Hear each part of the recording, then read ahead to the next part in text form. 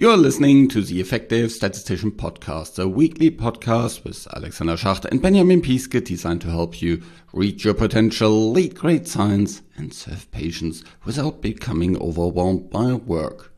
Today I'm talking with someone from Harvard, Shirley. She is one of the leaders of the RCT Duplicate initiative, and what this is, stay tuned, it's something really important for everybody working in healthcare. RCT Duplicate is about trying to see whether we can duplicate real clinical studies, randomized clinical studies, in real-world evidence databases. And Shirley is the lead author on this initiative. So stay tuned for a really great talk about this. Have you already registered for the conference of the Effective Statistician on April 25th? If not, head over to theeffectivestatistician.com/conference and register today.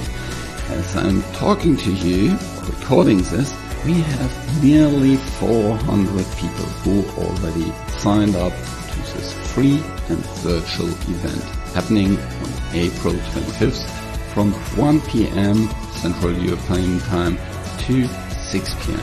This is also really nice for the East Coast in the US, and it will be awesome. We have absolute amazing speakers there.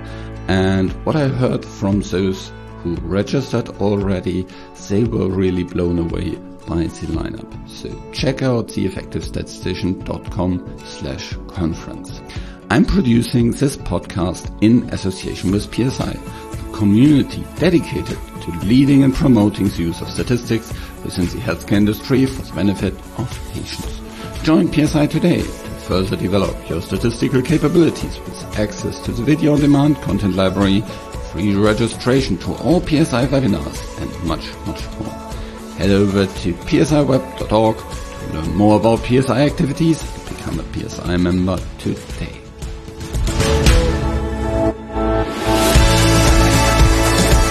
Welcome to another episode of The Effective Statistician, and today I'm really excited to speak with Shirley Wang about a really important area, and that is real-world data. And here is especially how clinical trials would look like if they would have been conducted on the real-world data area. And there's a really interesting project called RCT Duplicate, where Shirley is the first author on some publications. So I'm very happy to have her on the show today. Hi, Shirley. How are you doing? I'm doing well, thank you. Very good. Let me first, if people don't know about you, could you quickly introduce yourself? Sure. Hi, I'm Shirley. I'm an associate professor at Brigham and Women's Hospital, Harvard Medical School. I'm an epidemiologist by training, although I also have a master's in biostatistics. Yeah, I guess that's me. Yeah, cool. How did you get into this area of real-world data?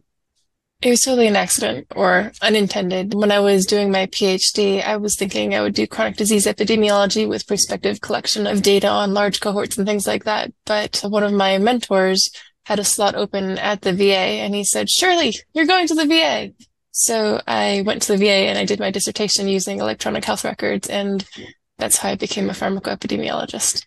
Cool. Very good. Yeah. And when I studied statistics at universities, there was not so much of a differentiation between epidemiology and statistics. So we did learn about all kinds of different things, and not just about clinical trials, but also lots about epidemiology.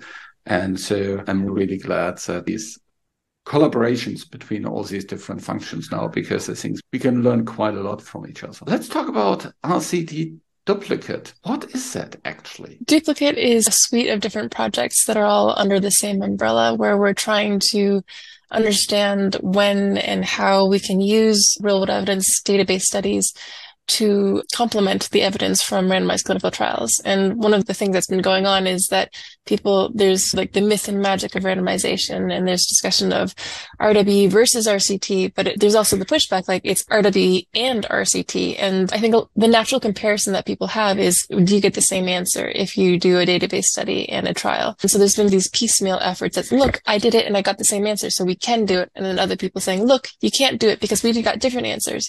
So we're trying to be a bit more systematic about it. And we have our process for selecting trials that we're going to try and emulate. And we just try to make it very clear what that selection process is. And then we have a large sample covering many different clinical areas. So the paper that we're about to publish, hopefully, it has 32 trial emulations, including trials in diabetes.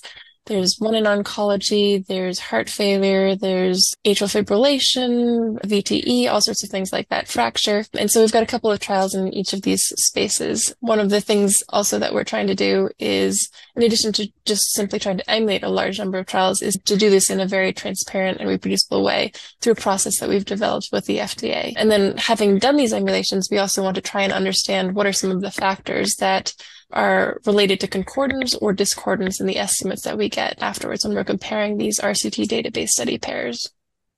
Very good. And you just mentioned the FDA, which is, I think, really interesting. This is not just a academic project that one university is interested in. It has a pretty broad stakeholder base. Can you talk a little bit towards that? Yeah, so this is one of the demonstration projects with FDA. So we've been working very closely with FDA. Each of the protocols that we develop through Duplicate has been going through FDA review before we hit the go button. And by that, I think I should probably walk back a little bit for our process of how we go through this emulation. There's a first pass screen just to make sure that, the PICO criteria are potentially reasonably measurable. And then there's feasibility assessment, where we check to make sure that we have sufficient power in the databases to have at least equal power to the trial. Otherwise, if we don't have that power, then we don't proceed. And then before doing inferential analyses, we also check, do we have sufficient balance between the compared arms on baseline characteristic to proceed? And if we passes that feasibility check, then we develop this full protocol. We register on clinicaltrials.gov after getting review from the FDA team, who has been reviewing through the first and second feasibility phase as well. And then at that point, after it's registered, then we go on inferential analyses and see what result turns out. That's interesting. So you basically have a multi-step filtering process before you really dive into it. And you mentioned the first step is PICO. And maybe a short reminder for those who are not so familiar with systematic literature review. What does PICO stand for?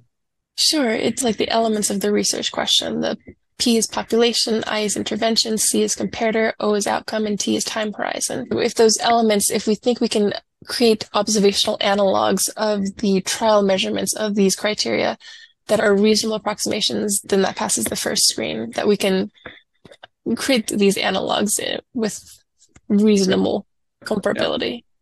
Yeah, and the thing is, you can have problems on all these different aspects. So when you look into real world data, it starts with, can you clearly identify the patients that are in the clinical trials, given that you have lots of in-exclusion criteria in clinical trials that may not be so well documented in real world data. I guess you also have problems with clearly identifying sometimes even intervention and comparison. Or was that less of a problem? There were some placebo comparators for which we tried to identify active comparator placebo proxies. By and large, the majority of the trials had active comparators, so it was less of an issue.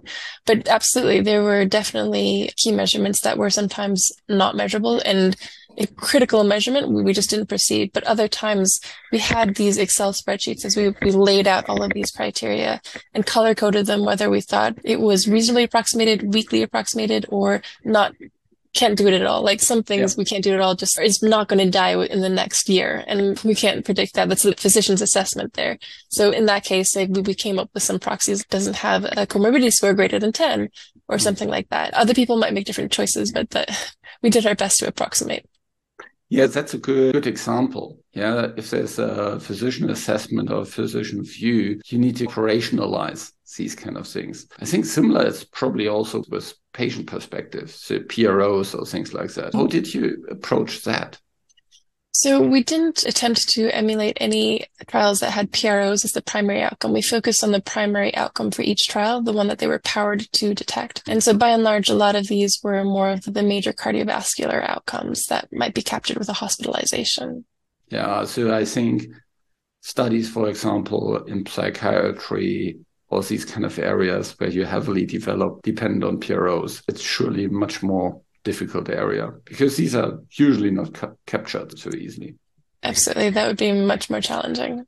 Yeah. But on the other hand, you can simulate these kind of big outcome studies, yeah, where you have hard endpoints like survival and things like that. So that's very appealing. How about the time horizon? How difficult was that? To do each emulation? Yeah. Okay, I guess there's multiple factors you can think about for time horizon because we did run longer than we had anticipated for the overall project. And part of the issue was that it was difficult to get trials that could pass the feasibility. This is a highly selected sample of trials. Power was probably one of the biggest ones, just not being able to find sufficient numbers that met all inclusion-exclusion criteria for the trials in order to move to the next phase. But once something passed that power criterion, we went in 2-week cycles. There was a 2-week cycle after meeting first feasibility to then develop the preliminary confounder list and develop the rest of the protocol. 2-week cycle for review by FDA, 2-week cycle to make revisions, 2-week cycle for review, and then move on. That was ideal, but obviously there were going to be delays as problems come up, but that was what we were aiming for. Wow, that's a pretty fast turnaround time, I would say. Cool. And you looked into lots of different disease areas and then filtered both the studies and the real-world data.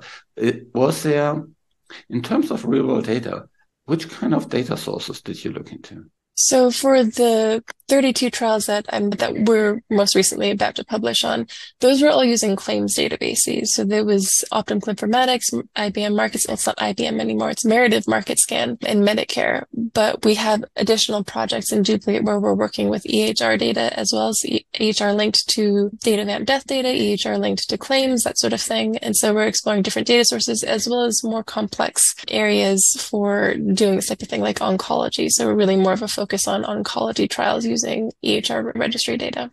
Okay, so but you focused on US databases. It is US databases. Yeah, I think there's some areas outside of the US where potentially more things would be possible. As if I'm just thinking about certain registries or things like that have long-term data in it, and especially in some of the Nordic countries, you can link all kind of different data sets together, which then make it really appealing. Yeah. So, yeah, but it's good. Probably for the FDA, it's probably very good to look into the US population. Yes, for an FDA-funded project. Cool. You mentioned discordance and concordance. Can you speak a little bit into how you measured whether a clinical trial and observational study were the same, concordant, or not the same, discordant?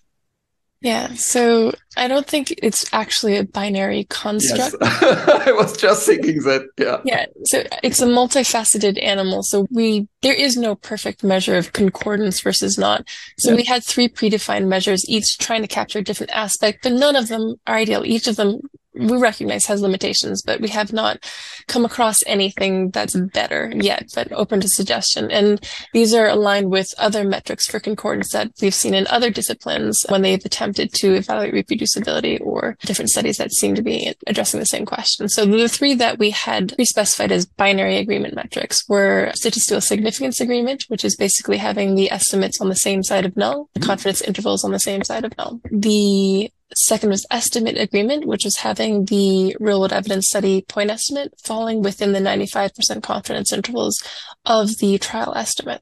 The third was statistical significance agreement, and that's basically we created a binary cutoff for the standardized difference. Sorry, did I use the right word? Standardized difference agreement is the third one. So that was basically if the standardized difference was less than 1.96, corresponding to alpha of 0.05, then it was considered concordant. And then additionally, we just straight up reported what the standardized difference was, so you can get a sense of the continuous magnitude of that, as well as correlation coefficients. Okay, so yeah, I agree. You can have all these different aspects. You mentioned statistical significance. So basically, you would have the same sample size on the real-world evidence like on the RCTs then? No, the sample sizes were quite different often, but they were powered such that the real-world evidence study had at least the same power as the trial. Okay, you looked into things like effective sample size and stuff like this. Not effective sample size. I'm not sure what you mean by that. If you do propensity scoring and things like that, you basically can downweigh the patients, to make them match. And as a result, you can get a measure that's called effective sample size. So basically, if you have, let's say, 100 patients going in, but there's only the weight of 50 patients contributing really to the analysis, then your effective sample size would be 50. And that largely drives the power, not 100%, because of course there's imbalance and other things coming in as well. So we actually did one-to-one matching. So the power calculations were determined based on the matched sample. So that was the sample size. Oh, okay. Interesting. Cool. So did you then exclude patients that would have been value you could have included in the analysis? Yes, because we didn't do like fine stratification or variable ratio matching. We just kept it simple with one-to-one. Okay, very good. So let's go to the most exciting part. What were the results from RCT Duplicate? What are your kind of broad key takeaways and findings? I would say, and people could interpret these numbers differently. So this is just my interpretation. Yeah, that's why I have you as a guest on the show. Overall, in the full sample, the correlation coefficients were above 0.8. The standardized estimate and statistical significance agreements were, I believe, 0.75, 0.66, and 0.75. So I would say glass half full for me. I think this is relatively high concordance.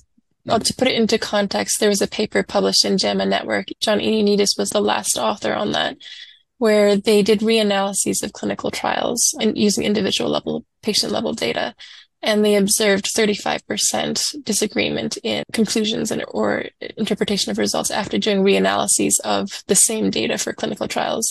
Similarly, John Concato was senior author in another paper where they looked at meta-analyses where there was discordant results in some of the trials that were included, and diving into the details of these trials that had discordant results that were included in the same meta-analysis. They were really finding differences in the question that was being asked, how things were operationally defined. And when we did a post hoc exploratory analysis, splitting our sample into two groups, one where there was closer emulation of the trial design parameters and one where there were more emulation differences, we observed that the concordance increased according to the metrics that we had when we restricted to the sample that had closer emulation, and was less good when we looked at the sample that had more emulation differences. I love your approach that you basically looked into what would be the disconcordance and concordance rate if you just duplicate the studies. Because yes, if you run clinical trials and you run the same trial twice, that doesn't guarantee that you have the same outcome. And even if you analyze it differently, you can come to different conclusions. Also, that should largely, hopefully, not be the case, but in reality, it is. And so you definitely can't expect 100% concordance or 100% correlation. So I would also say that's pretty good. So given the criteria you had for selecting studies and selecting databases, when you can actually follow these criteria, for me, the conclusion is that you can get pretty good evidence from real-world data. Yeah, I would agree with that conclusion as well. And although I have no benchmark for the times when we aren't able to emulate closely, but these represent trials or represent database studies that are, to me, asking a slightly different question. And that's where the strength of real-world evidence comes in, is we're asking those questions that the trials either cannot or will not be put into place to answer those questions. So we need this complementary evidence, and that's where real-world evidence comes in.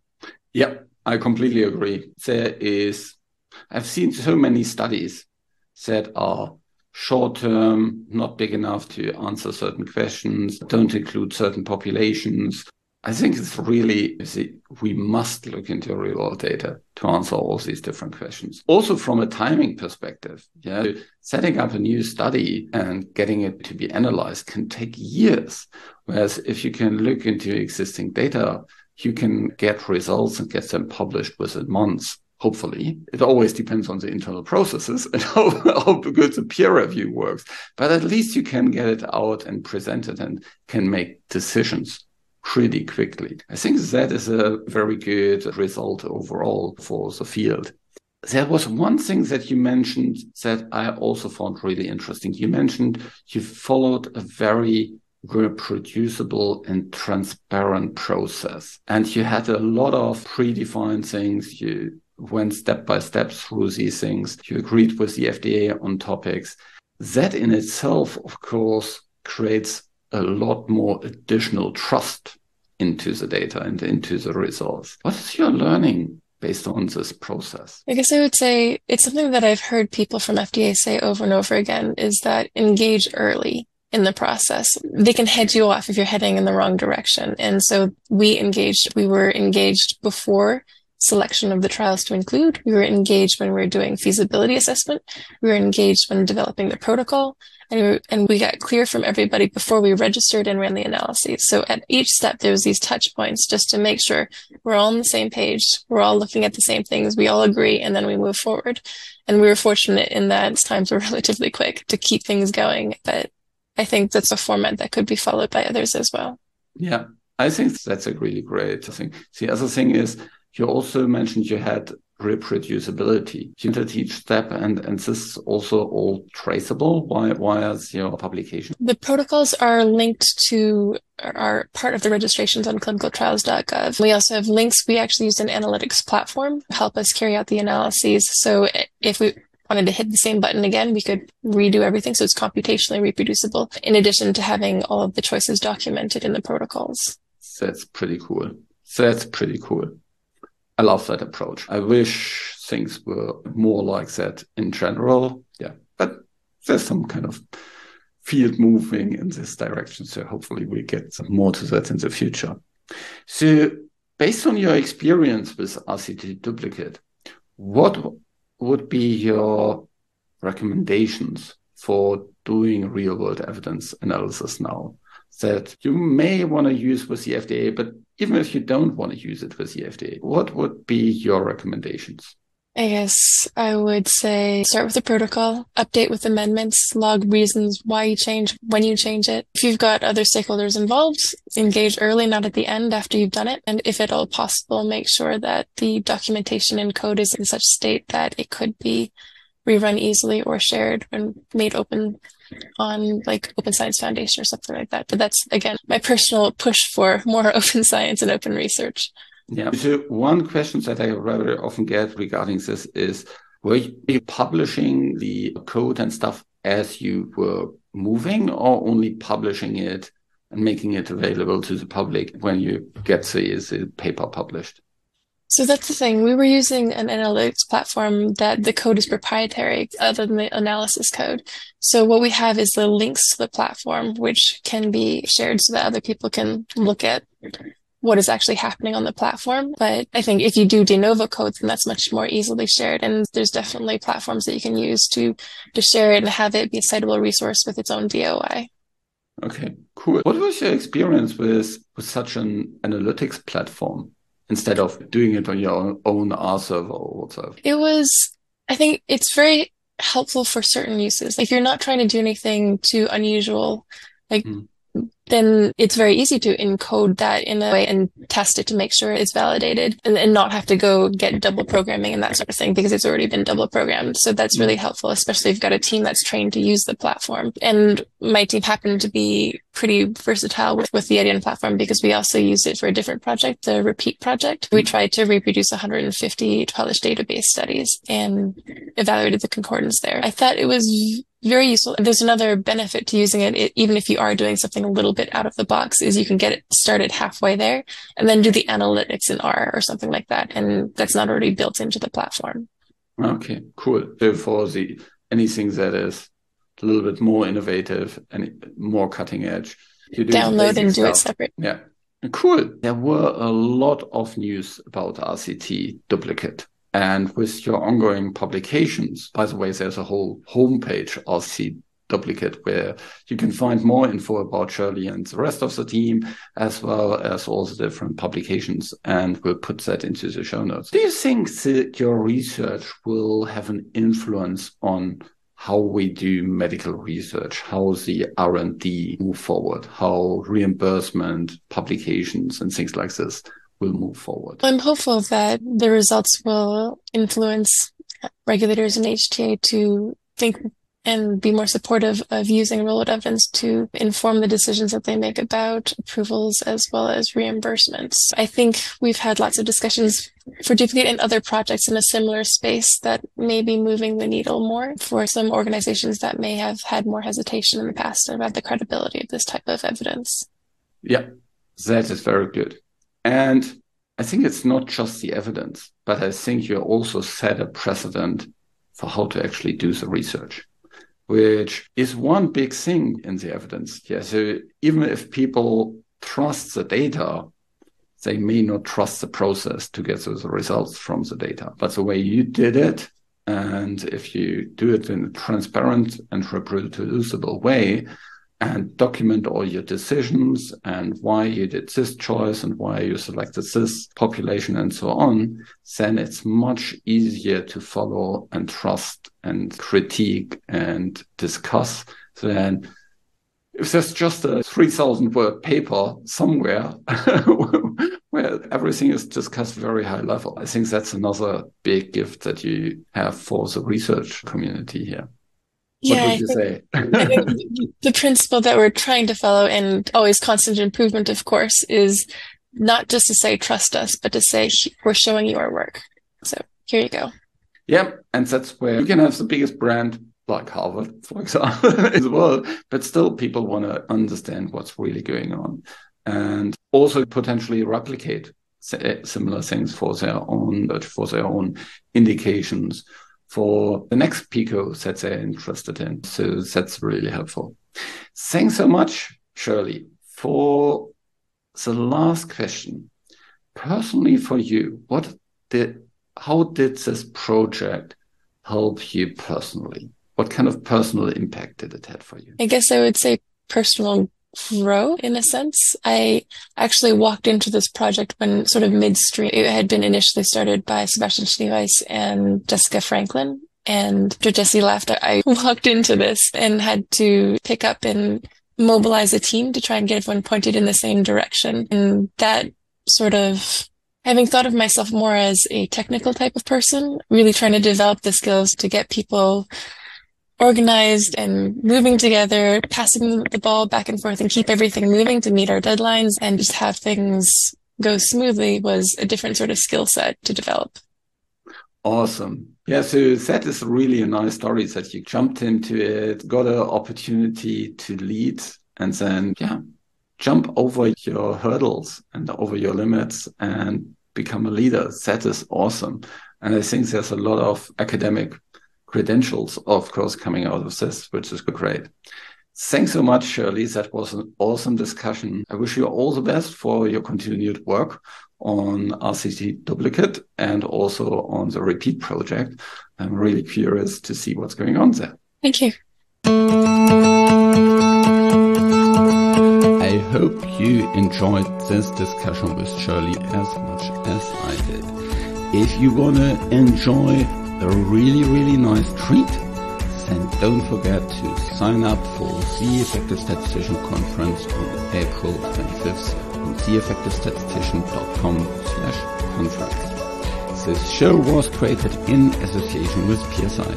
Thanks to Rain and her team at VVS who help with the show in the background, and thank you for listening. Reach your potential, read great science, and serve patients. Just be an effective statistician.